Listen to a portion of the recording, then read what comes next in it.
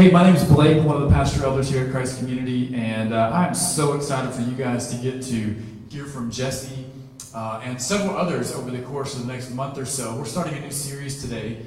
We're bad at creative names, so we're just calling it Getting Out. Go Outside has been a kind of a vital part of Christ Community, but we really began to ask ourselves the question as we look at this new decade for our church. What does it look like to do that in this new season? How do we get out? And we have just, the Lord has done such an amazing job of calling us back to this idea of becoming disciple makers. And that may sound really bland, but we're going to talk about how we do that, what the process of doing that looks like as we see it in Scripture. King's going to introduce that for us today. But over the course of the month, you're going to hear stories from people that are passionate about this, that have become disciple makers. And I can't wait for you guys to hear about how it helps them in their daily lives to be the people that Christ has created them and called them to be. So that's a long way to say, welcome, Jesse Benson. Thanks. Yeah, thank you. So tell us a little bit about who you are, your family, just kind of your basic 411. Well, my name is Jesse, as you have heard. I am father of 4 kids, 3 girls and a boy. They're on the other side of the wall doing family church right now, and husband to Krista for 14 years this past May. So, yep, fantastic. Highly recommend it. The wedding marriage thing, it's great. It's a sanctifying process. If you want to stay who you are, don't get married. If you want to become better, get married if you can. I'm the food service manager at Crossings Camp, Cedarmore, a few minutes outside of town here. I've done camp ministry my whole life. Love it. It's different. It's weird, and kind of fits my personality. So, been a Christian most of my life, and I guess more will come out as we go. There we go. Good. So, on this idea of being a disciple maker, to be a disciple maker, you first need to be discipled. So, what opened your eyes to your own need to be discipled? I mean, the high level, you could say it's a command in Scripture. You know, they're the example necessarily of Jesus and the disciples, and the command in the Great Commission of go and make disciples. It just seems like a part of the makeup of what a Christian should be, is making disciples and being discipled. And so I think through that example and really just a desire to be better, a better Christian, better husband, better father, over the years, different stages have led to kind of what we'll unpack of what discipleship kind of is and looks like. Yeah, I really appreciate what you say there, Jesse, about just wanting to be better. I think so many of us probably feel that at certain times, and we all respond to it differently, right? Some of us kind of push that away, like, no, this is good enough. Some of us try really hard. But you found an answer in discipleship. So what did discipleship look like in your life when it was most effective? I think the most effective times have been just walking through life with people. And that, kind of like we even talked about this morning, Blake, has taken different stages and different forms. When we were single in college, that was guys groups, living life together. Accountability, I think, is a huge component. Being known, not allowing yourself to hide. Isolation. I think a lot of us have heard the stories of how lions and different animals hunt, is to try to isolate their prey from the pack. That's what Satan's one of his biggest tactics. So discipleship is helping to make sure you're known for protection and for encouragement and building up. And so that's a huge component of it.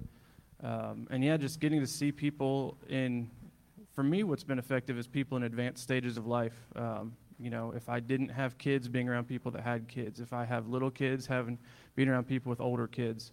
And just different stages helps kind of frame that out really well.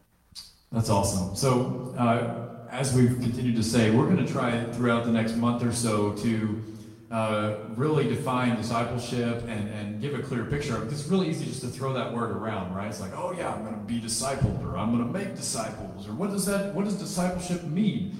And so one of the things that I think happens in that confusion is all of us want to get better, all of us want to be poured into, all of us want a mentor or somebody that can help us grow, but the call is to become a disciple maker.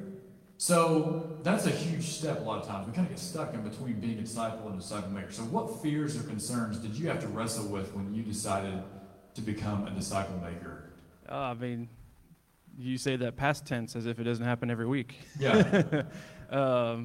Just not being good enough. Why would anyone want to learn anything from me? Why would I be ahead of someone or anything like that? Just feelings of insufficiency are some of my biggest holdbacks of wanting to do this. But I think the Lord is revealing just a willingness, especially as you guys will hear more about our discipleship program that we have here at church, or program, it's a churchy word, sorry. But, as you guys hear about this stuff, it's not necessarily the way we have it. It's structured that it's about the word, and I feel more like a facilitator than like a leader necessarily. And it's about just learning God's word together, and then through that, allowing the word to transform us and for the discipleship to take place.